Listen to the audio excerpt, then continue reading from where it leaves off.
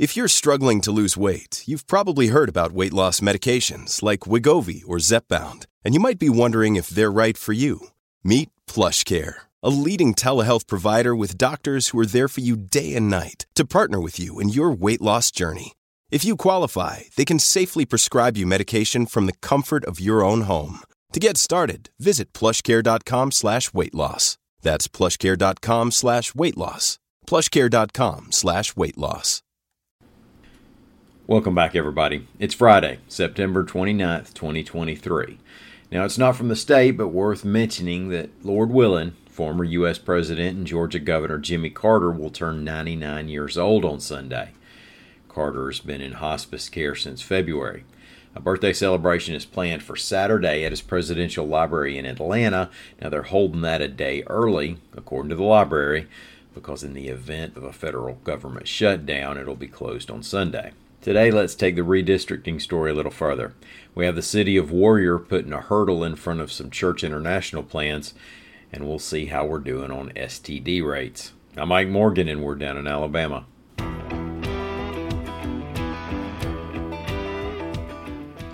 Now that the new proposed congressional redistricting maps are out, one of the bigger controversies is over the splitting up of the Mobile-Baldwin County area. All three maps have northern Mobile County, including some or all of the city of Mobile, moving into Alabama's 2nd Congressional District, while all of Baldwin County remains in Alabama 1. AL.com's John Sharp reports that the arguments for and against are coming down to how you want to define communities of interest. For Republicans such as former Congressman and current Mobile Chamber President Bradley Byrne, the two counties belong together because of shared economic interests and the similarities that come with being geographically close together. For Democrats, such as former Mobile Mayor and current State Representative Sam Jones, the political differences, with Mobile County's higher black population and more poverty, show the two areas are best being represented by different lawmakers. Now, if we pull back to look at the statewide debate, AL.com's Mike Cason reports that attorneys for the state filed objections to the proposed maps on Thursday, claiming that the map makers used racial gerrymandering. Meanwhile, the Alabama Democratic Conference, which is arguing that making District 2 48 to 50% black was not going far enough, says it'll propose its own map next week that has a black population of 54% in District 2. Conference Chair Joe Reed said it'll be similar to one proposed over the summer by Democrat State Senator Kirk Hatcher. Now, that map was a little more creative, with appendages of District 2 dipping deep into Mobile County to the west and Henry and Houston counties to the east to pump up the black population in Alabama too. The City of Warrior's Planning and Zoning Commission turned down a rezoning request from Church International, reports AL.com's Hannah Denham. Now, remember Church International, that's the organization that's bought up millions of dollars of property in the Warrior area and has had one of its leaders claim that he's a prophet, has had visions, and has visited heaven.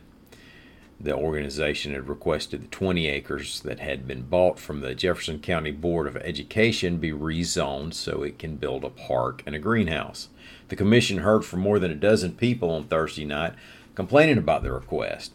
Some area residents have grown concerned about Church International's ultimate plans as it buys up property, and some of its new followers from out of state have moved into Warrior.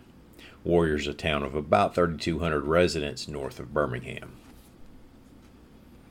Well, I hate to leave with yucky news on a Friday, but it's only responsible to mention that, according to U.S. News & World Report, Alabama is 6th in the nation for the rate of sexually transmitted diseases, reports AL.com's William Thornton.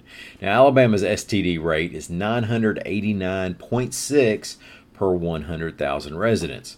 That's closing in on 1 out of every 100 people.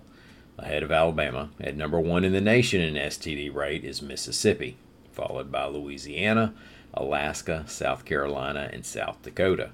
Nationally, the rate is 762.7 cases per 100,000 people. That reflects a 6% increase. So let's have a safe weekend in every way possible, and we'd love to have you back here on Monday. Until then, y'all come see us on the internet anytime you want to at AL.com.